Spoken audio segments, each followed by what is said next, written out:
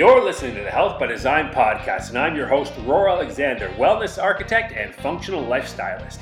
I spent nearly 6 years of my life on a journey through the ancient East to bring you the cutting-edge combination of modern Western health sciences blended with the time-proven ancient traditions, principles, and practices that have flourished through thousands of years across countless cultures, peoples, and nations. Join me and my many special guests from all corners of the globe as we aim to help you live stronger, longer, and better.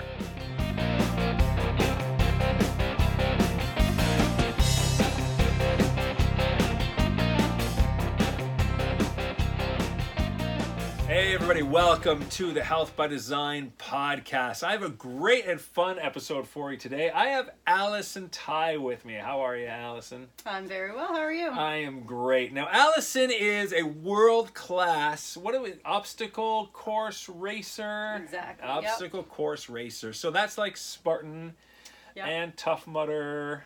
Those are the big ones. And other ones, I don't really know a whole lot about them. Now, you didn't start off obstacle course racing, though, did you? No, really nobody did. The sport only came out about like 2009. It started to kind of emerge. Okay. They did have obstacle course races. Like there was one in England that's been happening for a while. Okay. And then obviously the military has been using obstacle course races for quite some time. But they didn't become popular or hit the masses until 2008, 2009, and really people only started doing them in like 2010. So almost everybody's brand new. It's just a baby sport. It just exploded. Did the idea come from military training? Was that kind of the idea behind it? Yeah, so Spartan Race, the owner for that, Joe DeSena, he just was into like super extreme adventures. Like he ran the Iditarod on foot. He's done 10,000 burpees in a day. The guy's just a beast. And so he was doing all these crazy things. And then he actually started with like sort of an ultra marathon style event. And there's some challenges in it. And that's kind of how he started that. And then he thought, like, how many people are actually going to be able to do that? Very few, right?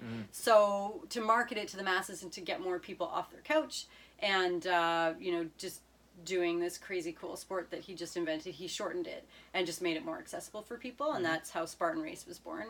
And then Tough Mudder is started by a guy named Will Dean, and basically I think he did his intern with that one race that's happening, Tough Guy back in like Europe, and so that's been going on for a while, and he did an intern with them, and then he decided to bring that to the rest of the world. The story's kind of contested as to exactly what happened, but he was a part of that, and then he decided that he wanted to bring this Tough Mudder thing to the world, so that's how that came about. And you went pretty far with it too. We'll talk about that. But before we get to that, what were you doing before all this racing stuff then? Like you were a runner. I know you did pre and postnatal like training. Kind of like the opposite. It's like pre and postnatal. You think it's like all pelvic floor and slow, and then but you have 2 kids yourself, and you're like running up mountains.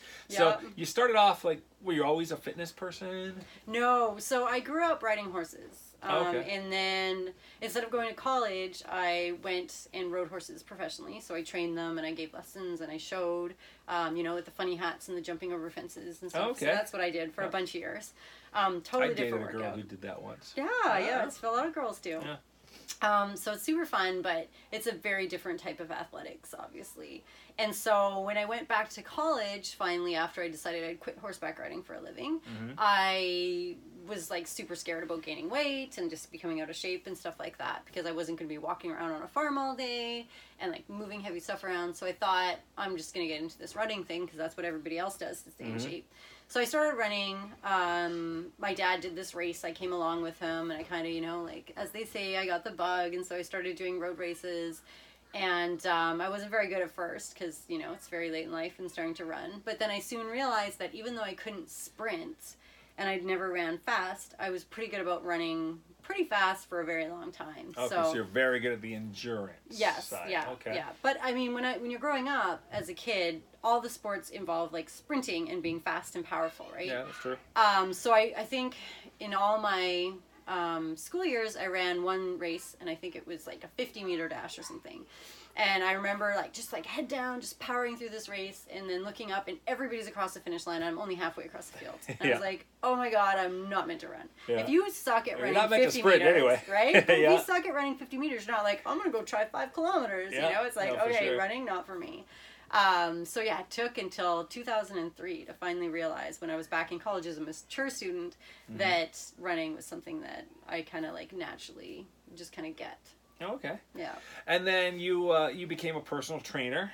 You were with CanFit Pro. Yeah. And then what got you interested in, because you also were running the certification courses for pre and postnatal too, correct? Yeah, I sure was. Yeah. So what made you interested in that? So basically, I really got into athletics, and I went to Australia for a year to train for Ironman. Did an Ironman back here in Canada. And then a week after, I got hit by a truck, and I broke my back and my pelvis and my arm, a ton of damage, and I basically couldn't even roll myself over in bed. Wow. So, yeah, my mom, being the infinitely smart lady that she is, was like, okay, you need to do something, because your mind is just reeling, right? You've been so busy, you know, trying to, like, make your body the best it can be with endurance athletics and all this stuff, so we need something else to focus, and it's going to be on your mind. So she enrolled me in the group fitness training with CanFit Pro, and the nutrition. That's right, because you're a group fitness instructor too, right? Yeah. Teaching all the step. Yeah. Oh yeah. Choreography. So yeah, I went and got those certifications, and then, you know, as they say, the rest is history. It was just like I was just so interested and so voracious, and then my own rehabilitation at the same time. So I got really into like Pilates, like Stop Pilates. I went and got certified, and was just like every day, like a couple hours a day. We had a reformer right here, actually, in the room right here. Yeah, your house has a lot of fitness equipment. Yeah, and we'll actually do a tour out back of your backyard a little bit later. A lot of it's covered up, but it's don't think you've seen too many backyards like this. I haven't anyway. Yeah, so. It's always funny when the guy goes to check the gas meter, and he's like, what? Yeah, because you've built an entire, basically, like, obstacle setup. Your whole house is kind of one, really. You got, in your living room, you have a power rack, where most people would have a dining room table, and out back is like you have climbing walls and ropes. We have this and everything. One little couch area, which is like smushed in with our dining room, and then our normal, what would be most people's living room. Yeah, I mean, and then you also, you get the fresh eggs going on back there. So is that your thing too? Do you do a lot of sprouting and growing your own? Because I do see you have little plants everywhere. Like, do you grow a lot of your own food too? We try, yeah. We have probably like about 1/4 acre, and we definitely grow as much as we can in the summertime. Even like extending into the season, since we're like on the Pacific Northwest, we have a very long growing season. So even still, we're growing like lettuce and chard and some is of the that stuff part of that Spartan mentality, or is it just it's cheaper than buying groceries? Like, I mean, some of everything. Right? I don't know if it is actually cheaper than buying groceries, but just knowing where your food comes from is such a big thing for me, right? And like for having kids, it's like they see that eggs come out of a chicken's butt. They don't come out of a plastic container from the store, right? Yeah, and they know that it's, you know, there's this stuff that is involved in taking care of chickens, and it just doesn't instantly Speaking of that, we did a podcast earlier today on cognitive health, and we had a live audience on that one. And one of the women in it said she used to work at a place here that packaged fish, packaged salmon. And she said what happened was the salmon was actually shipped in from China, but then because it was packed here, they could put from Canada on the label. Yeah. So she goes, we're selling this, so everybody's buying this thinking it's from Canada, because you look at the packages, it says Canadian wild salmon, or Canadian salmon, or whatever. But it's actually all shipped in from China. So it's like, it's so hard to know where your food comes from nowadays. Oh, well, honey, like we have I saw you had a honeycomb, like on the front of your, your front door. I was kind of like looking, I'm like, is that a honeycomb? Yeah, so like, I should show you the honey. It's like, ours is like dark, and it tastes like whatever's in your neighborhood. So it's got like from the trees, the different like pollens and stuff like that. Wow. But the trees even will put into the flowers, and then gets into the pollen, and they put it in the honey. So it actually tastes like whatever's in your neighborhood. And not only that, it's such a different taste than that package, because that's mostly rice syrup, the packaged honey you get. Yeah. Oh, is it? That's not how honey tastes at all. Oh, okay.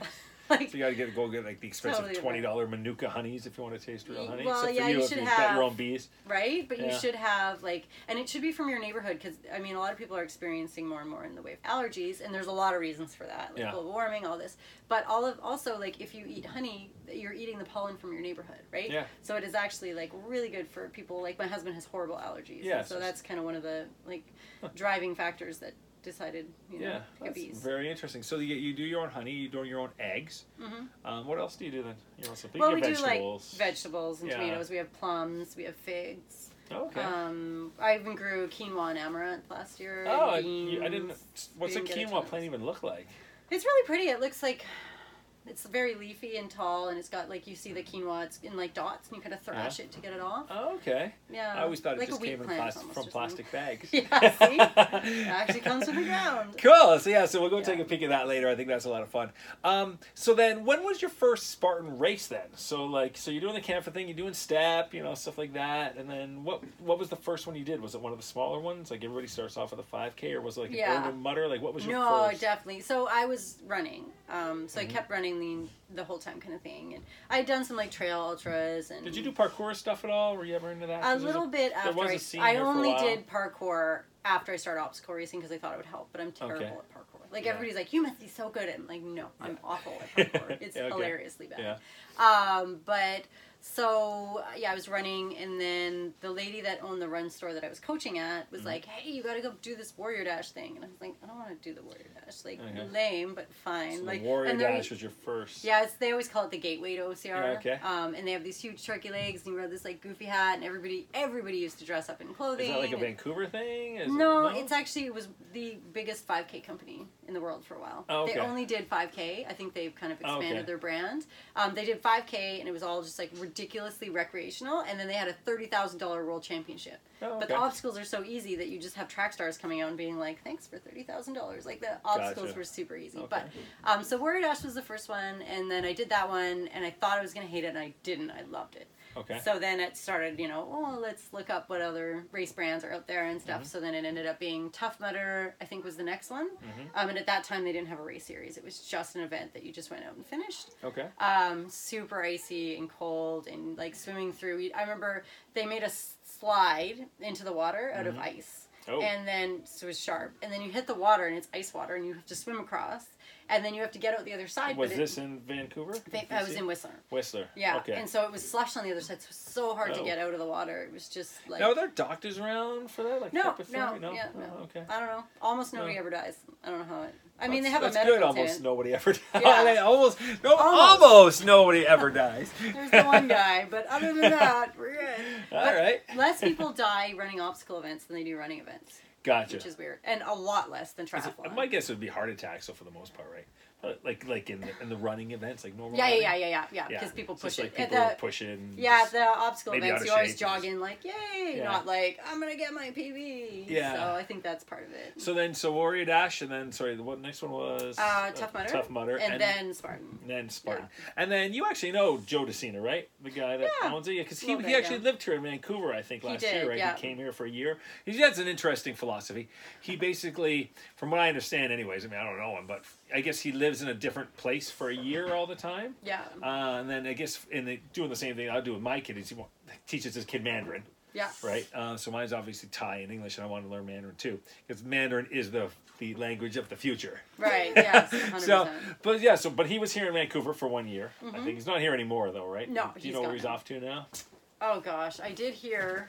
I think it might be back even to the States. Okay. He tries to be like wherever Spartan races. Yeah, because what he does is, from my understanding, he comes to grow it in a certain area, correct? Because that's what he was in Japan for. Because I think before this it was Japan. Yeah, and Canada was having a bit of trouble with Vancouver specifically. We have this weird thing. Yeah, I was going to ask you about it because I find it weird because you had mentioned that to me that Vancouver, which is like people think is like the outdoor capital of the world, well, capital of Canada, anyways.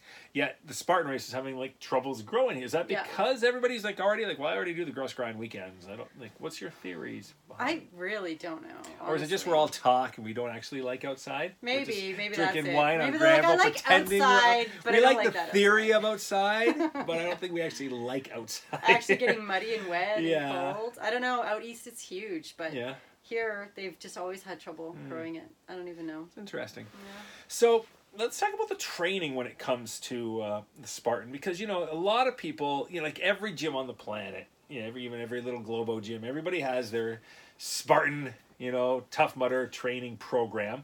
Now, you have a full out thing here. You've worked with other obstacle course races in the past. You have a course, obstacle OCRC, obstacle race course specialist, or coaching specialist, that you've just started too.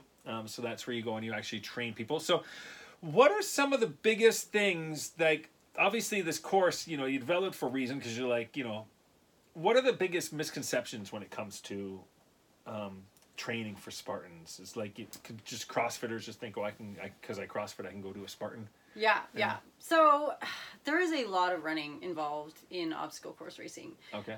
There's a lot of distance to be covered between the obstacles, and I think for the most part, people that are new to it underestimate that greatly. And so if the running is so you have to run like a mile between obstacles, right? Say. Okay. And it's like, or even a kilometer between obstacles, that wears you down if you're not used to running for very long distances. And then you're not going to have the energy to do the obstacles properly, right? And then people start getting injured because they're like super tired and they're cramping on the wall and stuff like that because they don't have the running fitness. So what would the training for it kind of look like in a nutshell? Like, is it a real focus on the aerobic system? Definitely, yeah. So even we call it a Spartan sprint, that can take upwards of an hour. Okay. So if you're running like an hour, that's a half marathon for a lot of other elite athletes. Yeah. So you're not sprinting. Yeah. We do have like a mile race that TMX it's called, and it's the toughest mile on the planet, and it's obstacles and then like CrossFit style stations, and then obstacles. So the CrossFitters are obviously really good at it. Yeah. Because it has those like fitness stations that are basically like clean and jerks or whatever. Yeah. CrossFit type stuff, and then the obstacles. So they're good at that stuff. But it's still aerobic, because still like 20 minutes or whatever it takes you. But it's mostly the aerobic system. So we do like 80% is just long, slow distance, like in any other sport, like in any other endurance sport. And then that 20% quality stuff is often like hills, since there's a lot of hills in OCR. Yeah. Some explosive stuff, because we need to be carrying sandbags up a mountain. Yeah. Do you guys train like loaded carries? Is there a loaded? We do, definitely. Yeah. Because we'll carry sand, like not in Tough Mudder for the most part. We carry a bag of ice in the tougher. Okay. But in Spartan Race, it's a huge component. Double sandbag carries, carrying a bucket up the mountain and stuff like that. Okay. So it's definitely something that we do in training.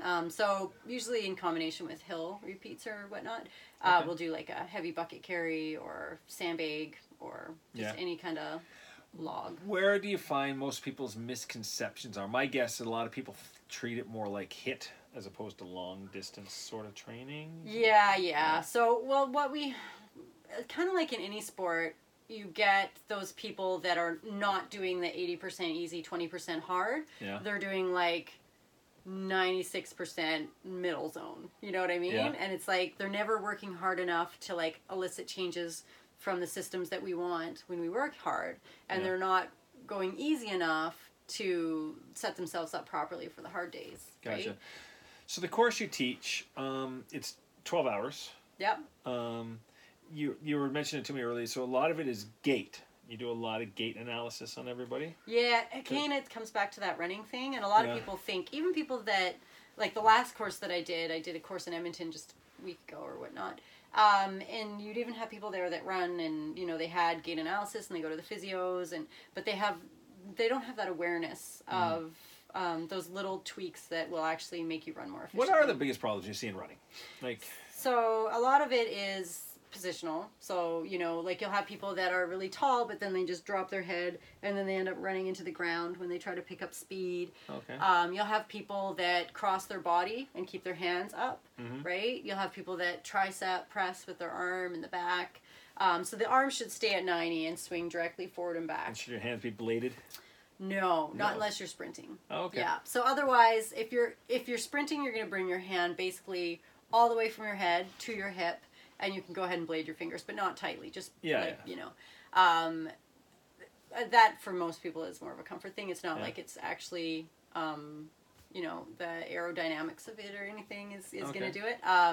But that just kind of is generating power, but you wouldn't want to do that over 100 miles or even 5K. For sure. So it's more just nips to hips with your arm, with your hand, and then your elbow stays bent at 90, and almost like you were holding a chip or a baby bird with your hand. You want your hands nice and loose, so you're not harboring tension. Now, what about the talk when it comes to is it heel striking So definitely, is it running on your toes? Do you big like running on the ball of your foot? Do you emphasize honestly, that? at this point, I don't think it matters. They've done a lot of research in terms of like top level marathoners and the difference.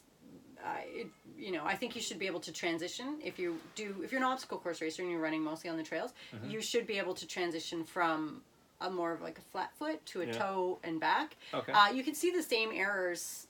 Somebody running on their toe as somebody running on their heel, and it's the exact same problem, only it's probably more exacerbated for the person that's running on their toes. So as soon as your foot lands in front of your body, that is a really bad error in running. So you want your feet to land like right underneath your center of mass, and that is more important. It should land right under the hip, not in front of you. Exactly, yeah, and it's really awkward to land on your heel underneath your center of mass, so you're naturally going to go more forward on your foot. Whenever you're running, you're leaning a little forward too, correct? Yeah, definitely, yeah. And from your heels, a lot of people, this is another common issue, is that they bend at the hips and they sit back and they drop their glutes back, so all their mass is still back, and now they're hinged over at the hips and they're kind of sitting down, and their hip flexors become really facilitated in that position too, so they can't lengthen their stride. No, we should do one time. We'll have to do a video where I run or get somebody to run, and you can show us what you do. I think a lot of people, like, especially when it comes to running, we just think everybody's good at it. Yeah. You just throw, or that's the way that they run. Yeah, I just get good shape. I'm going to throw on a pair of shoes. I'm going to run. Yeah. And I mean, I guess running is like one of the highest injury rates. You talk to physios all the time. Because people just throw out a pair of shoes and just like hit the pavement. Well, and they're running on pavement, which is also, The problem is that most people that just threw on a pair of running shoes, they haven't run since they were small. They've been walking around their whole lives. So when asked to run, they don't really run. They just walk with a jump, you know? And it's usually like a really slow stride rate. Their knees stay straight. So many errors. But they end up just with this like pendulum stride with their legs. Okay. Instead of actually running, your legs should be very circular and not like a walk. Now, what about barefoot running? What's your thoughts on barefoot running and barefoot training? Barefoot shoes? I mean, you're going to lose a lot of proprioception as soon as you put a big marshmallow kind of shoe on your foot. But I don't think it's something that people necessarily need to move toward as long as their running mechanics are good. So I don't even really care what's on somebody's feet as long as it's comfortable and it's not giving them injury, and if it works, whatever. Gotcha. As long as they're running. It does help to be in a more minimal shoe, because then you can actually feel the ground and feel if you're, if you have an error in your running stride, or even if you have an injury cropping up. Because if you put on a pair of Hoka's, the big fat cushion shoes, and you go out for a run and your knee is screwed up, you may not feel that because you're running on pillows. But if you do it and you're wearing like a Merrell trail glove or something, you're definitely going to feel that, right? So there is that. But I think they've actually caused more harm than good in a lot of ways, just because everybody jumped on that train. Well, that's a problem too, right? A lot of people, a lot of people just threw them on and just went running, even though they did come with a warning. No, the box came with a warning that said, "Don't." Even the Nike Freeze, when they came out, back in the day, they were like, "Don't just put these on and run." And everybody just ignored it. Yeah, so. And I think it helps to do like a lifestyle minimalist shoe and just like get used to being in bare feet, and then just slowly work your way up. But I think eventually that is a good goal. It's just, does everybody need to go there? So with all this Spartan training, all these OCR stuff you do you still do squats and deadlifts and stuff like that? Oh gosh, you still do some of the traditional training? Yeah. I mean, we still need to be able to run up mountains. We still need to be able to squat and lift something heavy and get it to our shoulders and carry heavy stuff up. And what about animal movements, quadrupedal? Because you see a lot of crawling in these. So I'm assuming is there crawling techniques too? Yeah. So we have a low crawl, we have a medium crawl, and we have a high crawl. And it depends on the height that you're trying to clear. But we also do a whole bunch of stuff like rolling. So rolling is the fast way to get through. And you think like, oh, I'm just going to roll. Is that like shoulder to hip? Like the parkour style where you roll? Oh, no, not like a front roll. It's just literally log rolling. Oh, log rolling. You can log roll slowly, or you can log roll with a little bit of a pop, right? Okay. So even just little things like that make a big deal. Or so it's not like where you're just like a kid where you lay down on the hill and you roll down? Yeah. Okay. But that's the faster way to get under the barbed wire rather than crawling. Oh, okay. So everybody rolls now. It's the thing. Oh. But you can actually roll. Who was the first person that thought of that? I don't know. Probably Hopi Hall or Ryan Atkins or one of those pioneers that is constantly looking at things and being like, wow, there's a faster way. Yeah. But so we all started doing that, and there's definitely faster ways to roll. 8 movements. I don't know if you're familiar with 8 walk, where you put your hands. I know the 8 limbs of Muay Thai. Oh, what's this one? So basically you just squat down, and then you put your hand, and then you lift your foot, put your foot down. Okay. And then hand, foot. So you're almost like you're squatting, but you're moving sideways with your arms. So like a gorilla crawl? Yes. Kinda? Oh, okay. Yeah. Yes. And okay. sideways. Okay, yeah, okay, I've seen and then that. Yeah, crab walking and yeah, stuff. we do. We put our hand and you jump, and then we do like the gorilla movements and jiu-jitsu and stuff. Like okay, that. yeah, So it would be similar. we call it to the that. animal kingdom in martial arts. Yeah. So if there's like a puddle under the barbed wire, you can actually move across much faster doing that. Oh, okay. But just like getting used to moving your body and having the mobility to move your body in a variety of ways really helps for OCR. And then you also trained for the ninja stuff too, right? A little bit different, right? Yeah. But that's like the one where you have the bar and you gotta like salmon ladder. Yeah. Yeah. So what's it called? The salmon ladder. Yeah. Now that would be, I guess, a little different style training, though, right? Because there's not as much running in that, because it's usually a much. Oh God, the ninjas cannot run. Right? Yeah, no, it's funny. They're Is that a so lot of good hand at over hand sort of work too? Yeah, it's a ton of grip strength. Yeah. And we need grip strength in our sport, but we need more like endurance grip strength, and they have like a lot of power. Like, now, do you compete in any of those ninja things, or are you more? No, like super long distance. So mine is 8 to 24 hours. That's my happy place. Let's talk about all the different titles or champions, because you got tons of medals. I mean, I don't know what I mean. So let's give us a highlight. So, any other teams in this? No, it's all solo. Okay. Oh, so it's also. So I mean, they do have like World's Toughest Mudder or whatever you can go in on a team. So what are you all? Give us some of your titles or awards or. Okay, so last year. What you guys call it. Yeah, I guess the biggest ones are OCR World Championships Enduro, which is 24 hours. Okay. It's in Australia last year. I won that one. So that was the OCR. OCR World Championship Enduro. Championship Enduro. Yeah. What is Enduro? Because it's 24 hours. Yeah. You said? Yeah. So it's 24 hours nonstop. Nonstop. Oh, okay. Yeah. Does not sound like fun. No. So you won that one. Not for most people. And that was in Australia, you said? Yeah. So you had to fly to that? Yeah. Okay, so there's that one. Yeah.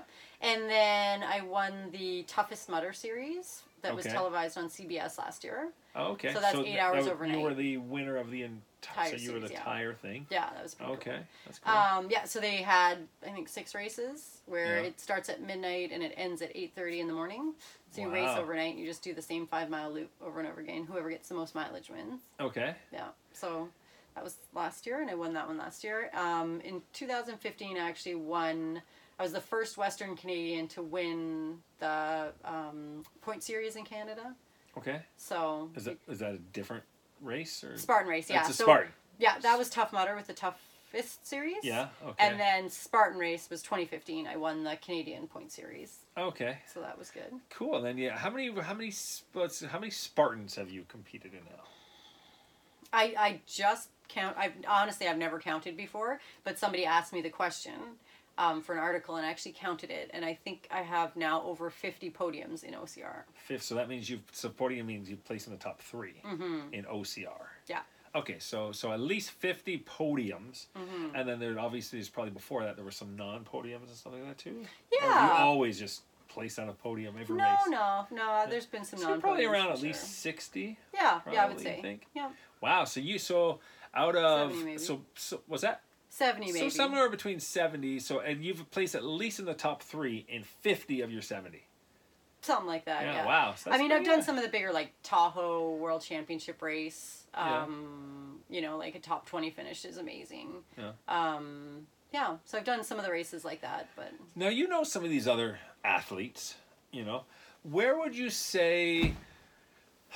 How does recovery and nutrition fit in? Like, what are your? Because you've never been injured. Because they've been injured like majorly. Like you've heard about some that have actually broken a lot of bones. There's some that are in have had some pretty rough shape.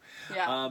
But you've managed to, because you got 2 kids, and you've managed to stay pretty much. Besides getting hit by the truck and breaking everything, which wasn't your fault. Yeah. When it comes to the races, queen of acute injuries. Yeah. With the races, you stayed pretty much injury free though. Yeah. So there was one World's Toughest Mudder where I twisted my knee and I broke my LCL. Okay.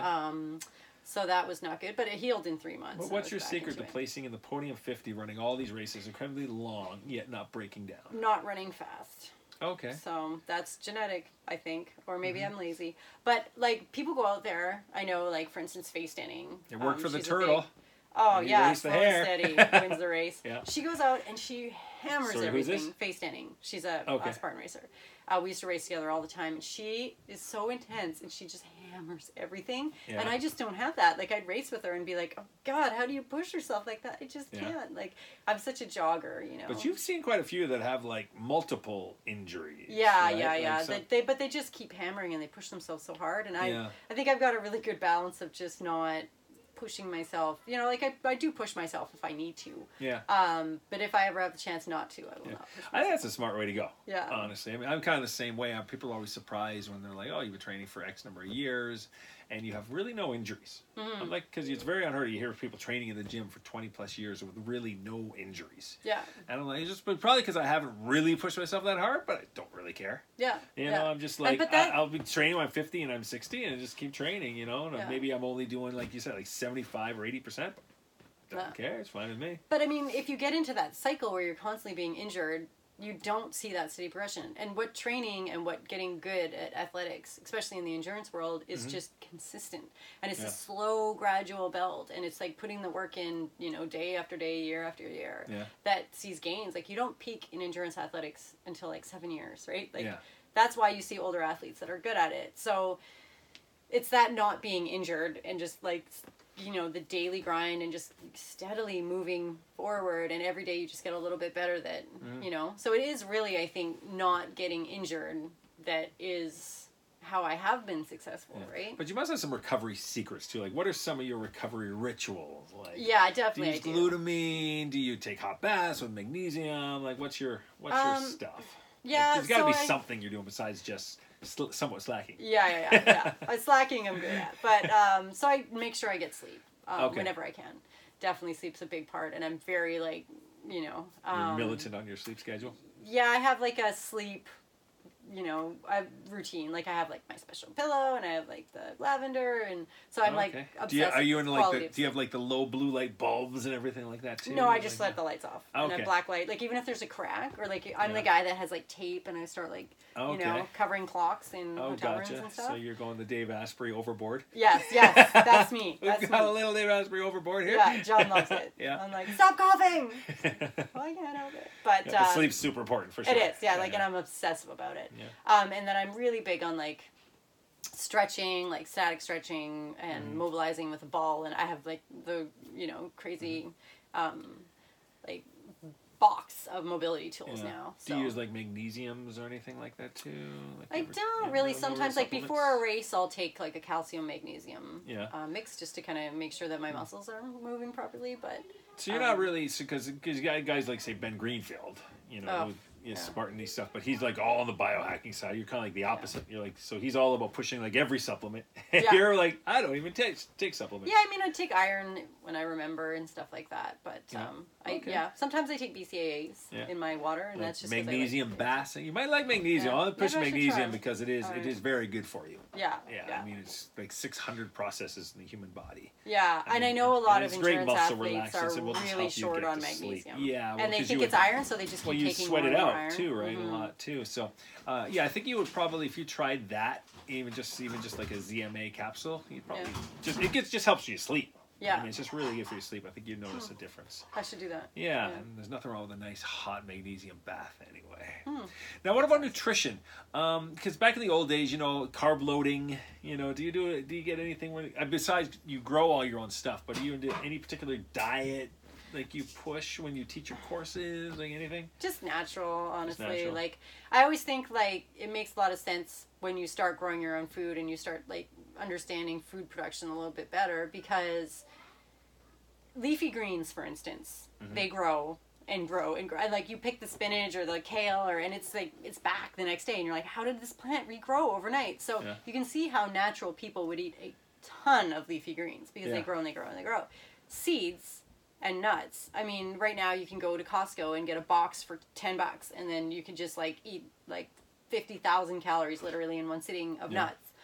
But if you grew those nuts, like you have to take them off the tree, and now you don't have another tree, right? And then you have to like crack, and it's a lot of work, right? Oh yeah, opening walnuts, I just don't bother. No, right? Like that's why natural people would not eat much in the way of like nuts and seeds and like really high calorie things or like meat. Like it's hard to. Yeah, I never really thought about that because I'm like, if you actually have to go and open walnuts, like it's a pain in the ass. You don't really bother, but if, but you buy them in the big plastic bag, you can eat handfuls of them quite easily. Yeah, or if they're roasted and salted, like natural nuts, you're like, I'm done after Christmas a few. time. Oh god, those are so good. Yeah, right? But not probably in the raw form. You just eat a few, and then when you were full, you wouldn't eat anymore, right? Yeah. So I think the more naturally you can eat, it's just like a very easy way of regulating your diet. But my guess is a ketosis diet and the OCR is probably not a great bet, right? Because the big thing right now is ketosis. There'll be guys out there to try to tell you can perform as well on ketosis as not. Yeah. But my guess is a higher carb diet, maybe not high carb, but anywhere between moderate to high carb would be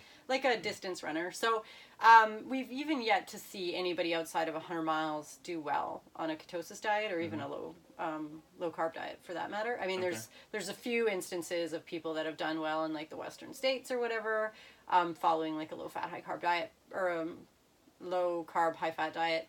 But the days before they start carb loading and they take gels and everything during the race, right? So it doesn't make a lot of sense. The other thing is with like running, you don't need to like, nobody's going to be like sprinting all of a sudden in the middle of their 100 miler, except for us. When we're running 100 miles at World's Toughest Mudder, it's like you're sprinting up the wall all of a sudden, or you're, like just with your arms across like a really slippery rig, and it just sucks all the sugar out of you. So even though mostly we're still in that like fat burning zone, right?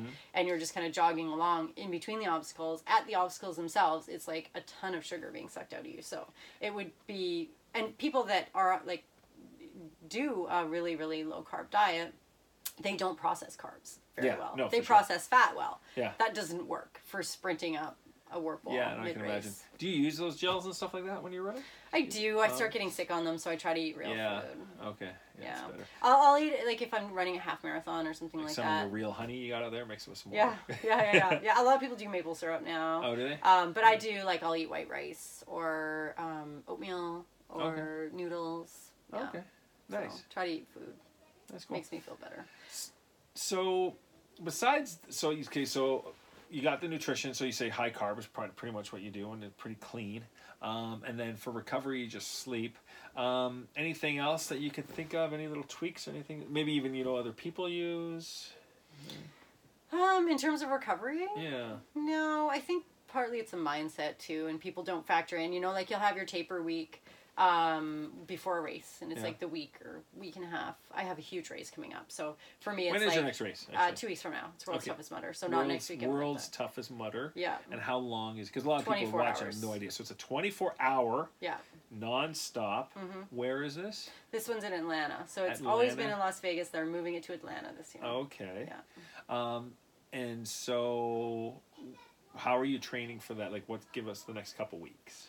It's just going to be like less, still keeping the quality up. So I'll do some like very short tempo runs, some speed training, but very, very short. No more long runs, no more like squats or deadlifts or anything like that. Just working on technique and keeping the grip strength and keeping the tension in my legs up. And the mental taper, I think, is kind of what people don't quite... they'll factor in, I need to eat a little bit more before I do the race, or maybe even need to sleep a little bit more. But I try to clear off my plate like a couple weeks out so that I can really I want to show up at the race feeling like I drank too much water, I ate a little bit too much food, I slept way too much, and I'm bored. And I just want to run somewhere because I'm bored out of my mind. Gotcha. But people they'll be like, I'm tapering. I'm going to do my bills and taxes. And then they show up just feeling frazzled mentally. And I think you really need to just turn that down and spend a week just reading and relaxing and stretching. And that's, if you want to get the best performance out of yourself. If you spend a whole year training for World's Toughest Mudder, for instance, like most people do, you could throw it away the week before the race just stressing out over stuff. So do people actually train? Like people... plan for a whole year? Yeah. For this thing? There used to be, so there's people and you're just like, I'll just do it, and then 2 weeks after that I got another one? Well, this one it's like the Super Bowl, right? Yeah. Like it's like the big race of the year. So there's other championships and stuff like that. But for Tough Mudder people, it's like... So is your goal to go and win this one? I would love to, but does it work like a top man and top woman, or is it just top person? Top man, top woman. Yeah. Okay, top man, top woman. Yeah. Okay, cool. And then what was I going to ask you? This is where I freeze it for a second. Okay. There's something else I wanted to ask you. Oh yes. So, family. Does your family go with you on all this stuff? They used to, but now that both of my children, we have to buy seats for on the plane, they come a little bit less. To go up. Yeah, and taking my older daughter to school, and so like Australia, they came with me because I had 2 races and they were 3 weeks apart. Yeah. And I was like, do I fly to Australia and then fly back and then fly to Australia, because that seems weird, or do I stay there but then I can't leave the kids here for 3 weeks while I'm in Australia? So we're like, family vacation, we're gonna rent a camper van, and we like lived in a camper van for a month in Australia, and that was really fun. And they'll come to World's Toughest Mudder in Atlanta. We plan that. So you plan that because you're driving? No, we're going to fly. Yeah, but they like to be the pit crew and stuff like that. Oh, okay. And a lot of our friends come out and stuff like that. Now, how are the kids affected by all this stuff? Are they are they playing along with you? Like, I don't know. Like, my younger daughter doesn't really have any idea, really, what I do. And how old are they? So my younger daughter's 4, and my older daughter's 7. And so she's at the point, the 7-year-old, that she's kind of starting to get it, and she's like, hey, I think my mom actually might be cool. Like, I dropped her off one time, and one of her teachers was like, oh my God, I saw your mom on TV. Like, she had watched one of the toughest shows, and she was like, I know who your mom is. And she was like, oh, my mom is on TV. Like, this is okay, you know. But I think they think that everybody's mom, like, everybody's mom runs and climbs up monkey bars in the backyard and has ramps and ropes. Yeah, I think they think that's they're in for a shock. Yeah, right? It's funny though, because she takes me to the playground and she's like, hey, Jessica, you can skip 2 monkey bars? I bet my mom can skip 3. And I'm all like, yeah, Jessica. That's pretty funny. That's funny. So, but I think it's good, right? It's good for the kids to see you doing all this active stuff. And then your husband, John, he's quite active too. I mean... Yeah, he's better at the obstacles than I am, for sure. And he actually builds obstacles for schools too, right? Yeah. Is that what he does? Yeah, he puts on the events, so... Yeah, so it's... I think it's really weird, because it's like, if my kid came home, especially at their age, and is like, what's the answer to this math problem, 4 + 7? And I'm like, oh my God, I don't know. That would be an issue, right, for most people. Yeah. But if she's like, how do I transition from the monkey bars to the spinny things at the park? Most adults would be like, I don't know, just do it, right? Yeah, I don't know. They couldn't mentor that. But I think, like, in all areas, it's so important as a parent to be able to mentor things. So, like, if that's, like, physically, mentally, emotionally, we're, like, our role as parents is to mentor the children. Yeah. So I think physical fitness is just something that we've totally lost touch with as parents. Now, do your kids go to school, or are they homeschooled? I want them to homeschool. But my little one is my 7-year-old is a social butterfly, and she loves school. So basically, my thing is like, you know, if you're going to go to school, you're gathering by the growing your own food and everything, I was kind of like, I have a feeling this might be a homeschool I am a homeschool person. Mom, but she won't be a homeschool kid, so she loves her. And that's the thing. Like, I did not like school growing up, and I didn't find it the best use of my time. And as soon as I went. After grade 12, I went back and did like it was like an independent school. Yeah. So I was always failing everything all the way through school, and I just hated it. I wasn't engaged at all. And then I went to this program that was like at your own pace, and all of a sudden I was like A+, A+, A+.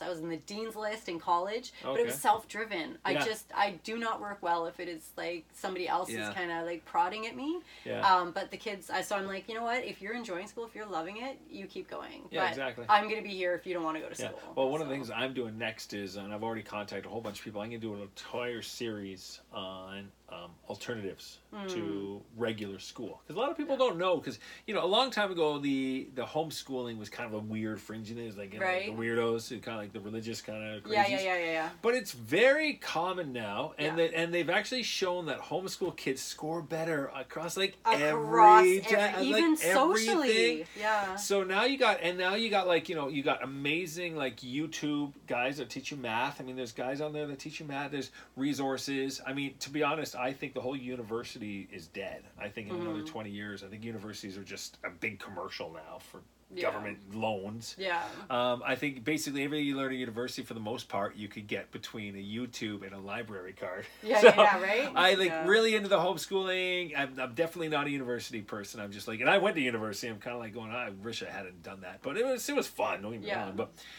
but the homeschooling I really want to look into. But even the alternatives like the Waldorf schools, she's in Montessori, so she's in a 1-2-3 split in a Montessori class. Okay, so it is very self-directed.